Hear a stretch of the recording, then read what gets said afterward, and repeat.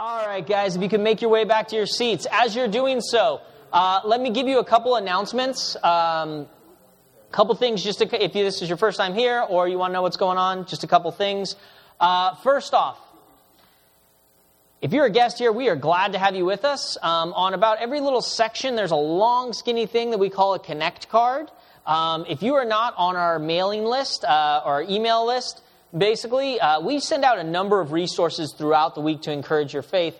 I do a weekly Bible study video that I send out to you guys, and actually this week you're getting 2 weekly Bible study videos from me.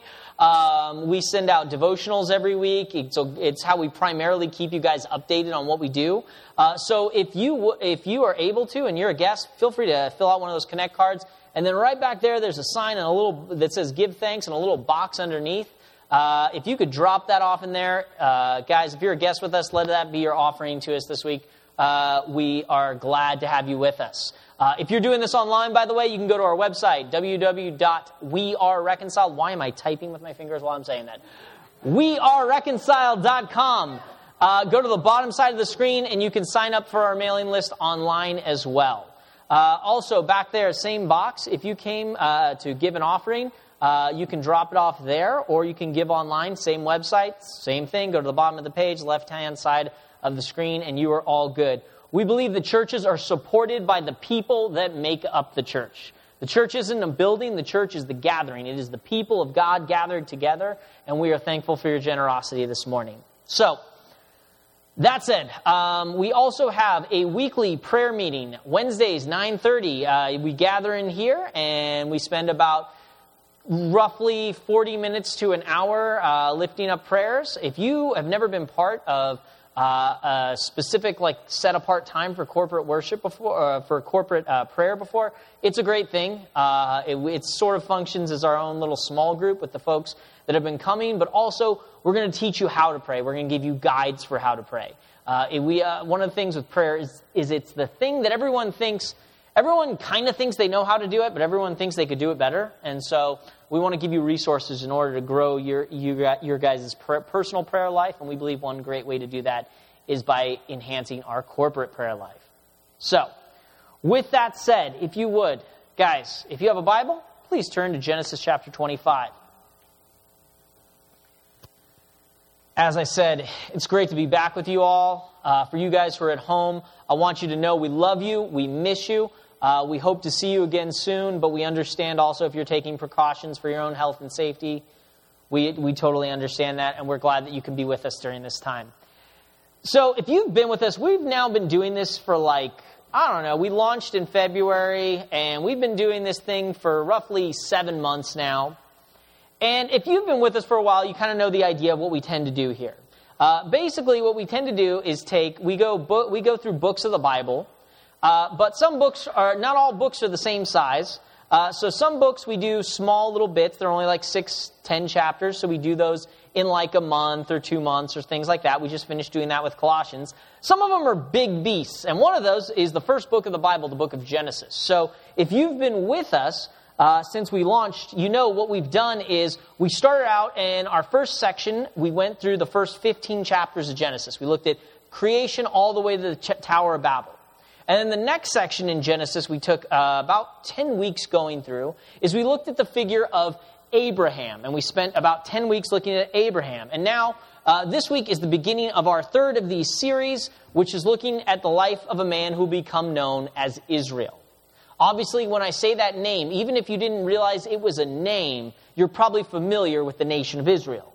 It conjures up a lot of different understanding, a lot of different images to people. And so when we say that this is the namesake of that nation, it means we're talking about a significant figure in the Bible. And so we're going to, for the next 10 weeks, we're going to be looking at the life of the man who'd become Israel. Here, when we meet him, he's named Jacob.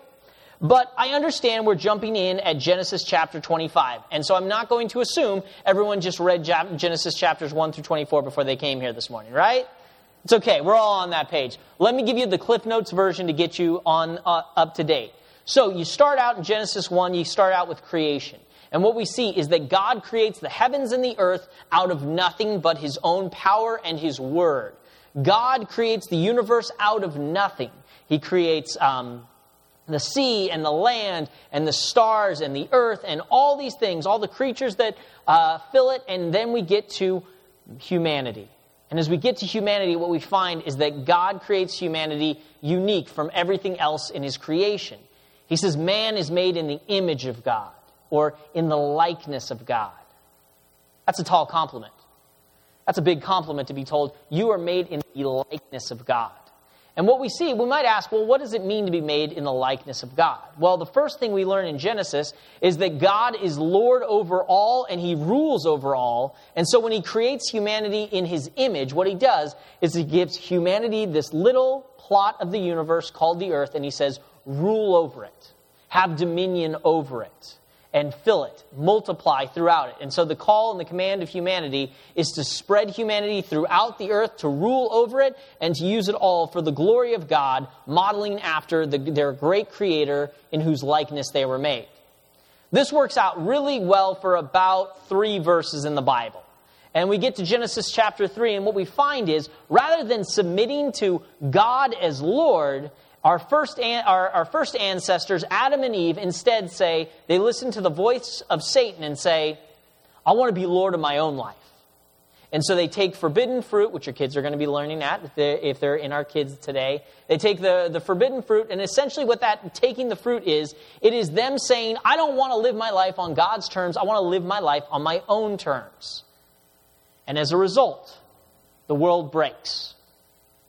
Sin, sorrow, pain, all these things are the result of people saying, I want to live life not according to God's terms, but on my own terms. But even there in Genesis, we have this promise that arises. God says that he will one day send a descendant, or a seed, as he says. A seed who will crush the head of the serpent. And this is the first prophecy in Scripture that we find of a Savior, basically. God says, I'm going to send a Savior to reverse all that sin and has broken in this world. And so we're left asking the question, who is that seed? Who is that descendant going to be? And with our last study, we finally find out the family from which that will come. Of the family of a man named Abraham. God finds this man, Abram, living in a pagan culture, and he says, look, come follow me, trust in me, worship me, and I will make your descendants more innumerable than the sand of the seas and the stars in the heavens. If you could count them, your descendants will be more than that. And so God promises to bless Abraham, to make him into a mighty nation. Actually, as we read on, multiple nations. And he plans to ultimately bless the whole earth through him. And so we understand that seed will come through the lineage of Abraham. But the Savior isn't Abraham. As we see, Abraham is a flawed guy. He makes tons of mistakes. If there's one thing you can understand, Abraham is held up as this figure of faith often, which is true, but along that faith we also see doubt arise in his life from time to time over and over again. His life is filled with both successes and failures, just as our own is. And where we last left off, Abraham passed away, an old man full of days, leaving behind his son Isaac to carry this blessing that God had given to him to the next generation, which is where we pick up today. Genesis chapter 25, starting in verse 19. So, as our story begins, we're reintroduced to now here Isaac, the son of Abraham, and Rebekah, his wife. And we find them in a very familiar scenario. Verse 19 reads, these are the generations of Isaac, Abraham's son. Abraham fathered Isaac, and Isaac was 40 years old when he took Rebekah, the daughter of Bethuel the Aramean, of Padan Aram, the sister of Laban the Aramean, to be his wife. And Isaac prayed to the Lord for his wife, because she was barren. And the Lord granted his prayer, and Rebekah, his wife, conceived. Okay, you know the story of Abraham. You know that it is a long waiting period to have an heir show up. If you remember from our story, God promises Abram that he will give him a descendant, And then progressively through a system of time where he goes through successes and high points in his life and his faith and failures, what we find is God keeps revealing himself to Abraham and doubling down on that promise. Here, however, we find a similar situation, that Isaac and Rebekah are also having trouble conceiving. We also get a little detail here. We get a backstory for Rebekah. We're told that she's the daughter of Bethuel the Aramean of Padan Aram, and the sister of who is the sister of Laban the Aramean to be his wife. So, it's really common in this time to refer to your father in your lineage. So we even still might do this. I could go, hey, I'm Kev Gimmer, I'm Jack Gimmer's son. Like, people understand that idea, and it's pretty common. Back then, that was like giving your last name. What you wouldn't always do is drop your uncle's name in that process. So the fact that we understand that she has an uncle Laban is important. It's sort of a little hint at what's to come about later on in our story.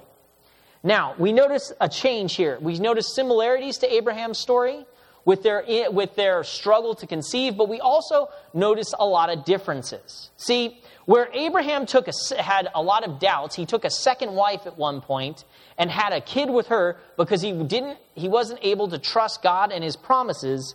Here we see Isaac takes a much simpler route in this process. He prays. Now, important note, if given the option of taking a second wife or just praying and waiting, take option B, guys, okay? Not only that, but we hear that he specifically prays for his wife. This is a specific type of prayer that we read of often in the Scriptures. This is a prayer of intercession. And if you come to our Wednesday morning prayer meeting, you know we talk about different types of prayers, and one of them we talk about is intercessory prayers. What's an intercessory prayer? Well, a prayer of intercession is praying for someone else. It could be someone who asked you to pray for them. So often when people go, pray for me, I have this coming up, I have a surgery coming up, I have this coming up, there's different things, and we go, okay, and we pray for them. But intercessory prayers can also be prayers for people who don't want it or didn't ask for it. Let me give you some examples. Jesus told his disciples, love your enemies and pray for those who persecute you. The assumption is probably those who were persecuting the church weren't also throwing in prayer requests while they were doing it. I'll give you another one. Often here, when I pray for different things, you'll hear me pray for different national leaders and such, those in authority. Now, while I wish this was the case, I understand that not everyone who holds a political office or an office of authority right now is sitting around going, I really hope those Christians are praying for me. But we pray for them nonetheless. Why? Because God's good, and God hears our prayers. Now, specifically, when we talk about intercessory prayers, there's a specific role that comes into play. That is the role of a mediator. What's a mediator? A mediator is a middleman, a go-to guy who goes between the people and God to the people. In Old Testament Israel, this would have been fulfilled by the office of the priest, who would go before the Lord offering sacrifices and lifting up prayers on the people's behalf. But here we see that basically, just as Abraham before him, Isaac functions as kind of the household priest in his house. He prays on behalf of his own household, which is a reminder, guys, if you are the head of your household, you are called as a man of God to be praying for your household as well. But we see Isaac functioning here in that role. He prays. Now, instead of God having to show up for them physically over and over again and say, hey, trust me, you're going to have a child. Hey, trust me, it's going to be Sarah's. Hey, trust me, it's going to be a boy. All those things. Instead, Isaac trusts. It shows that Isaac has learned a few things from his dad, which is good. Or specifically, that he learned a few things from his dad's mistakes, which as a father, I can tell you, man, I hope my kids do that. Hope they know how to learn from my mistakes, because that's probably all I'm going to give them to learn off of. So we see that, and then we know that we know that Isaac is a real mediator, a good go-between, because why? God hears his prayer and answers his request. So this lets us know something. See, this is important to remember. I'll often remind you of the original audience. This was written to the people of Israel leaving Egyptian slavery going into the Promised Land. They've seen a bunch of miracles. They've seen the seas part, okay? They eat food that rains from the sky. They saw God use plagues to free them from slavery. And they heard the story of this guy named Abraham who God kept appearing to assure him of his promises. But here, we see Isaac. Isaac prays, he trusts, and God answers. And it's a reminder to us. It reminds us, and it lets them and us know that just because we don't necessarily receive some mystical experience, just because every time you pray to God, He doesn't speak to you in an audible voice or appear to you in bodily form, that doesn't mean He doesn't care. It doesn't mean He doesn't hear, and it doesn't mean He's not there. Instead, what this reminds us of the fact is that God is listening to His people and their prayers. And He is responding to them as well, even if you don't have a mystical experience the way, say, Abraham did. Even if you don't have a miraculous appearance, God is still listening. And so God answers this prayer. She conceived, and it conceives, and the answered prayer turns out to be more than Rebekah bargained for. Verse 22. The children struggled together within her, and she said, "If it is thus, why is this happening to me?" So she went to inquire of the Lord, and the Lord said to her, "Two nations are in your womb, and two peoples from within you shall be divided. The one shall be stronger than the other, the older shall serve the younger." Okay, Rebekah is having terrible birth pains, to the point where, as some translations bring this out really well, she literally doesn't know if she's going to survive. She's having terrible pains, and she asks God, why is this happening? Am I even going to be able to stand this? And God's answer to her is, surprise, twins. Essentially.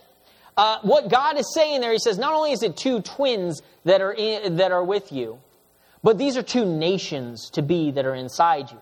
And this, and essentially, the pain that she experienced from those kids is they're going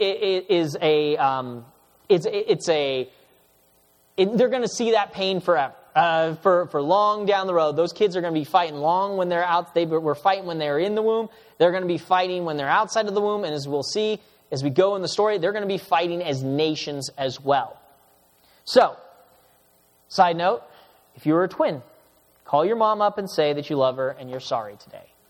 It was probably not easy. Okay? So then the Lord tells Rebekah, He makes a promise. He says, the one shall be stronger than the other, the older shall serve the younger. Now, it was very common in the ancient world that the older child would have been the favored child, so to speak. Usually the first son would get a double portion of their inheritance. Here, however, we see these things reversed. We see that it's not that the older shall serve the younger of the two, and it's the younger of the two that will rise to power, so to speak. Now, listen to this promise again. I was thinking about this. Listen to how this is worded. The one shall be stronger than the other. The older shall serve the younger. Now, if you hear that right now and you don't know where this story is going, what's your assumption? Well, the strong kid, that's going to be the second one who comes out, right? That's what you would naturally think if you heard this. You would obviously think, okay, if one's going to be stronger than the other, then the second kid that comes out, if the first one comes out strong, the second one's going to come out like a real manly macho man, which doesn't turn out to be the case. We continue reading, verse 24. When her days to give birth were completed, behold, there were twins in her womb. The first came out red, all his body like a hairy cloak, so they called his name Esau. Afterwards, his brother came out with his hand holding Esau's heel, so that his name was called Jacob. Isaac was 60 years old when she bore them. Okay, first off, I want to point out something. How long did Isaac have to wait? 20 years. Guys, take note of this. Not all answered prayers are answered right away. Just because your prayer did not come to you right after you said it, it doesn't mean that God doesn't hear. It doesn't mean that He isn't there. It doesn't mean that He doesn't care. So 20 years go by, and finally they have these children, and we're introduced to the brothers. The first is this hairy little ginger-haired monster that they name Esau. I think I'm kidding. Esau means hairy, basically. So they just said, here's the first one, hairy. The second one comes out, and he's grabbing Esau's heel, and so they name him Jacob, which means heel. Which means, one, they're really not that clever when they're with naming names. But understand, calling your kid heel or heel grabber is not a compliment in this day and age. Often in the Bible, the heel is a way to describe being betrayed by someone. Let me give you an example. David wrote in Psalm 41, "Even my close friend in whom I trusted, who ate my bread, has lifted his heel against me." This is actually a term we still use today to describe like the bad guys. The bad guy in a professional wrestling match, he's called the heel. The Christmas classic, "You're a Mean One, Mr. Grinch," contains the line, "You're a mean one, Mr. Grinch. You really are a heel." Okay? So so we have two kids here, Harry and the heel, Jacob and Esau. And then when these guys come out, and then we read about them. Verse 27, "When the boys grew up, Esau was a skillful hunter, a man of the field, while Jacob was a quiet man, dwelling in tents. Isaac loved Esau because he ate of his game, but Rebekah loved Jacob." Okay, so this is a really polite way of the Bible saying Esau got picked first in kickball over Jacob. Esau grows up. He's the younger, remember, and he's the one who comes up, and he's the obvious, stronger seeming brother. He's big, he's this macho man, he's hairy, and he goes out and he hunts and all this stuff. And he's everything we think of as a macho man. And then we read that Jacob is a quiet guy, dwelling in tents. Now, a couple things that are worth noting here. First, when there's a weird way this is phrased. Every once in a while, the language is just weird. And it doesn't say, Jacob had a job. He was most likely a shepherd. But it doesn't say Esau was a hunter, Jacob was a shepherd. Instead, it tells you where Jacob lived. It says Esau was a hunter, Jacob was a tent dweller, which once again reminds the audience of something they have in common. See, as God created, just as Jacob was as a tent dweller, what are the people of Israel at this point in time? They're tent dwellers. They're on their way from Egypt to the land of Canaan. And so when they hear this is the author's way of hinting us into something, basically, that they should see themselves to some extent in this figure, Jacob. Now, so it's a way to connect with our audience. Second, we learn that the parents pick favorites. This is an important thing to understand, guys. Just because the Bible tells you something does not mean the Bible tells you to do something, okay?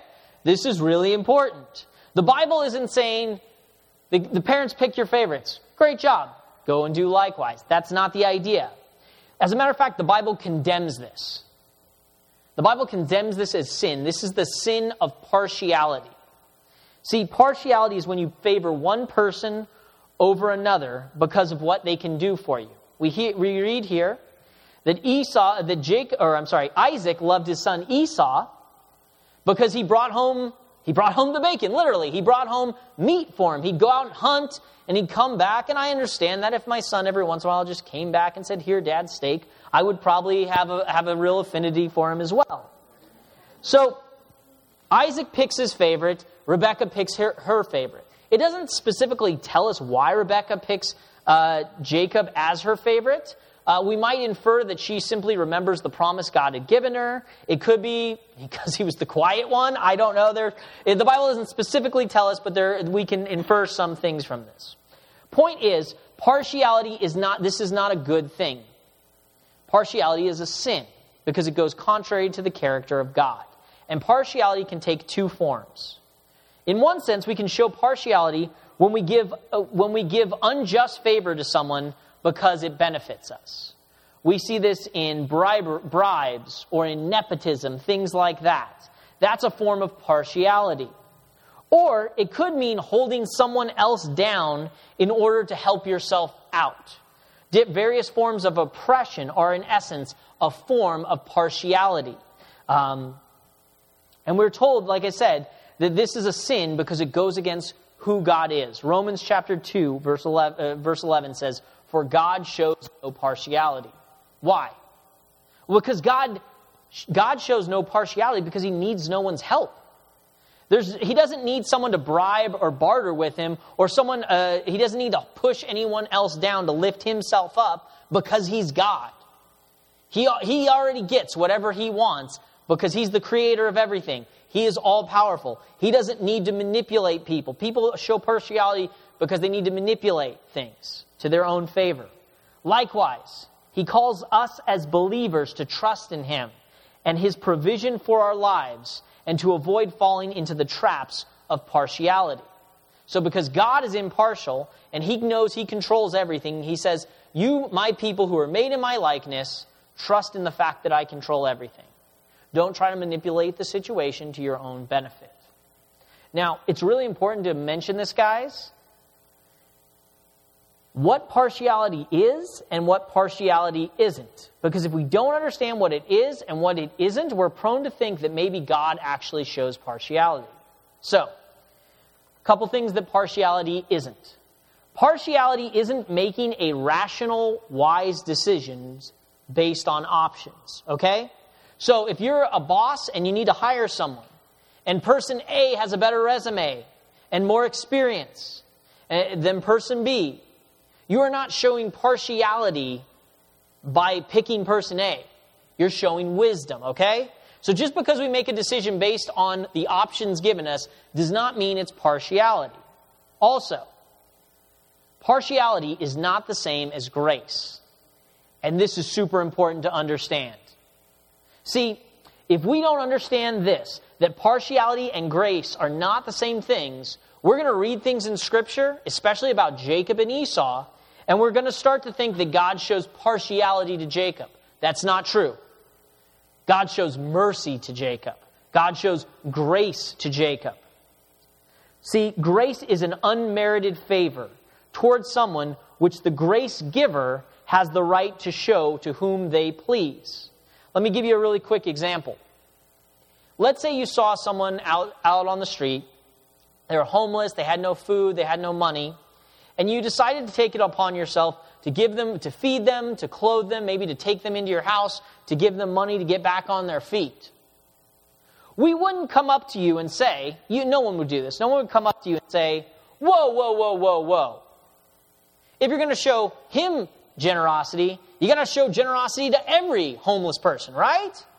You'd say, no, I show grace because this is whom I show grace to. See, grace isn't merited. It's not earned. And so the grace giver is the one who has the decision to whom they show that mercy and grace to. By the way, so when God promises to bless Jacob over Esau, the older shall serve the younger, he is not obligated to bless either of them. See, as many pastors have said, when you read this, we naturally go, why not Esau? And we miss the point. It's why Jacob, okay? As we're going to see here, neither Jacob or Esau are great guys. Neither of them are deserving of God's blessing. Now, there's a lot more to go into this, and so I'm going to be making a cutting room floor video for this because I had to trim almost a whole nother sermon out of this. And so if you're sitting there wondering when I'm going to bring up Romans 9 and Jacob I loved, Esau I hated, subscribe to our mailing list and I'll be sending out that video this week. But let's get back into it. So, God shows grace rather than partiality. The parents show partiality. They pick their favorites based on what they get out of them. The author then describes Jacob as a quiet man, which is actually a compliment. See, in the New Testament, being quiet is a good thing. 1 Thessalonians chapter 4 says, we are to aspire to live quietly and to mind your own affairs. So being a quiet person isn't simply like a bad thing here. It tells us a little bit about Jacob. It tells us that he sits back and watches, which is exactly what we're about to see him do. It paints the picture that Jacob is this person who's taking it all in.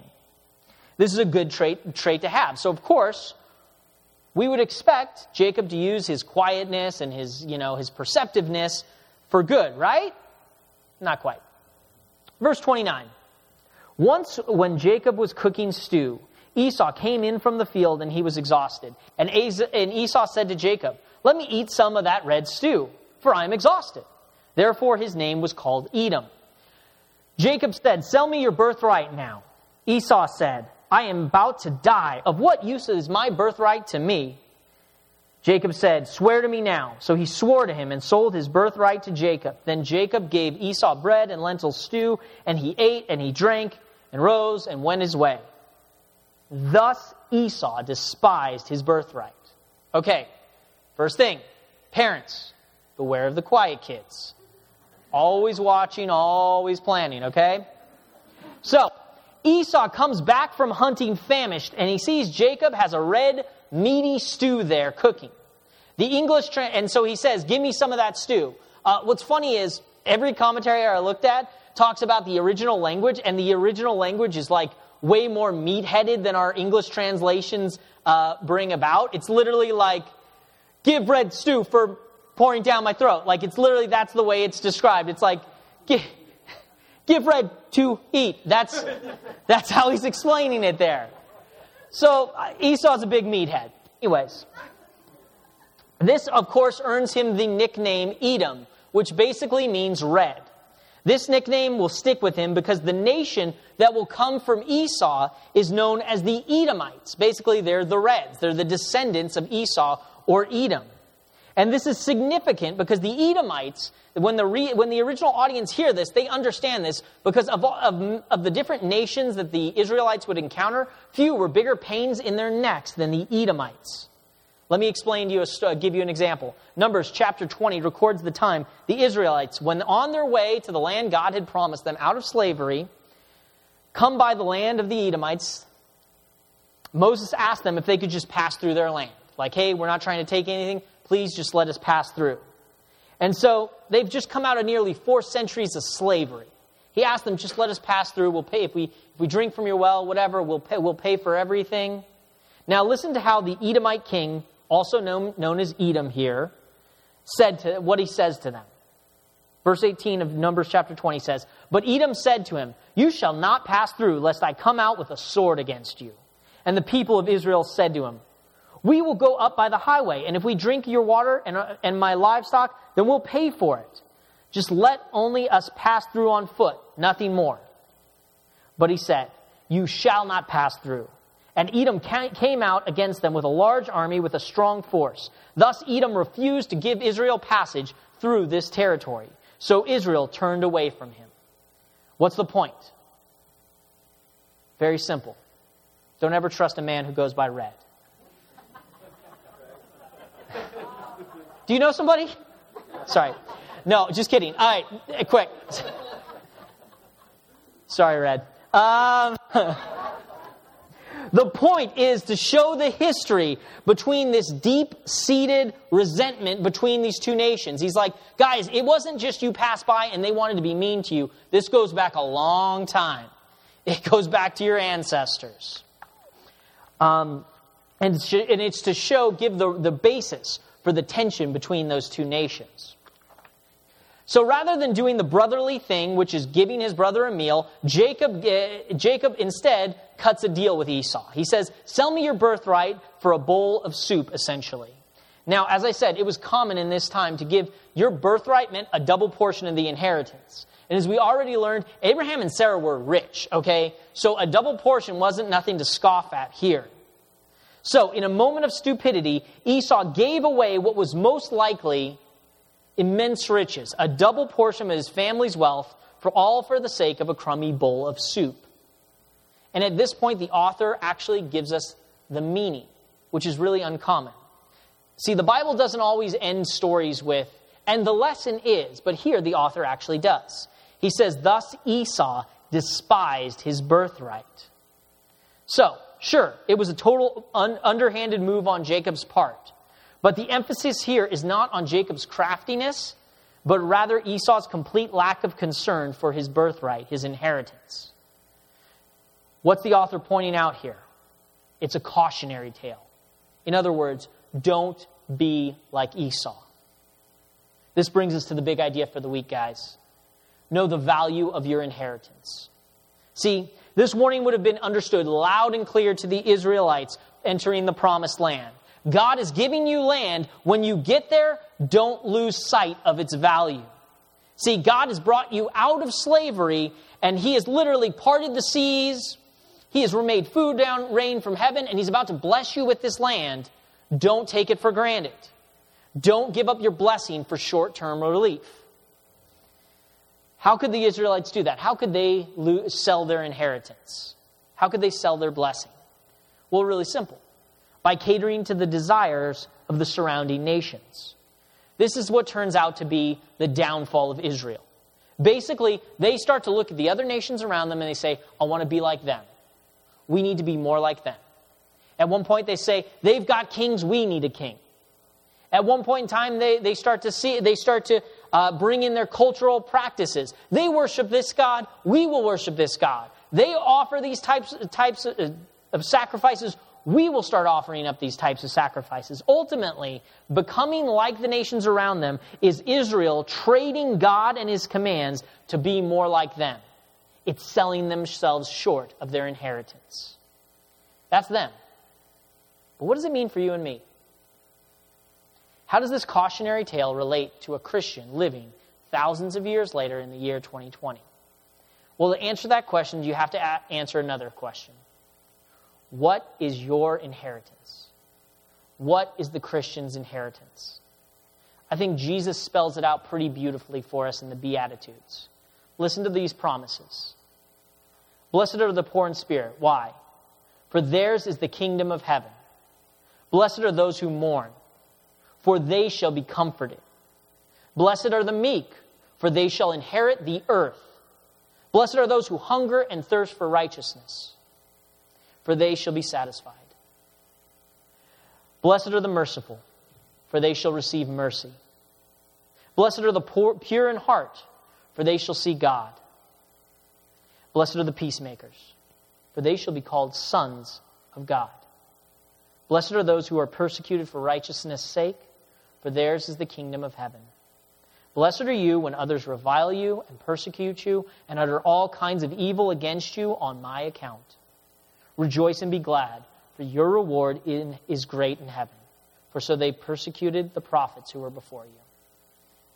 What's our inheritance? In short, everything.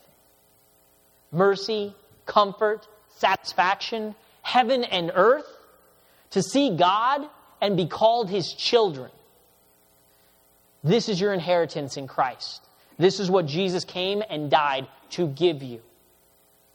And the point that I want to show you from this passage this week, guys, is don't sell yourselves short. God has created you and saved you to give you everything.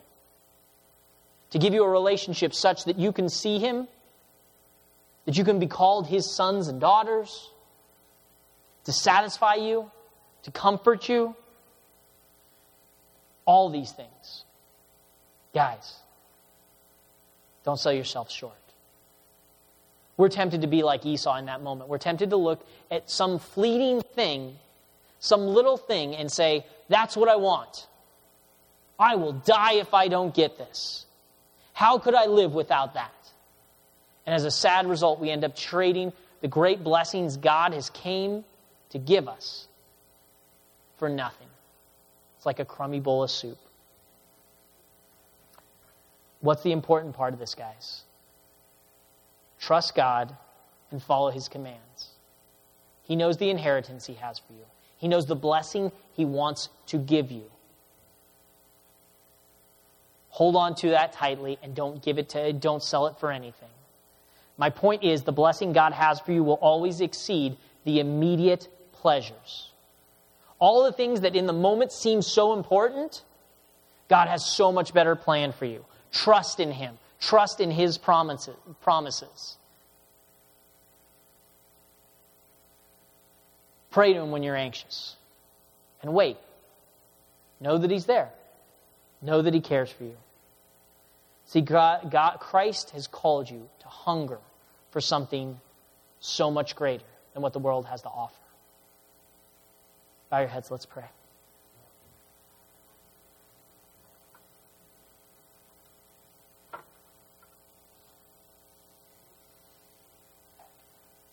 Lord, we thank you and we worship you. For you hear our prayers, you care for us, and you have plans to bless us. God, we believe the promises of Jesus, that you plan to at one time give us all things. And we know that you have secured for us all things through the sacrifice of Jesus on the cross in our place. Lord, forgive us for the times we sell ourselves short. Forgive us for the times where we put the immediate in front of the eternal. God, help us to hunger for you and you alone. Help us to seek you and trust you and wait on you. For in Jesus' name we pray. Amen.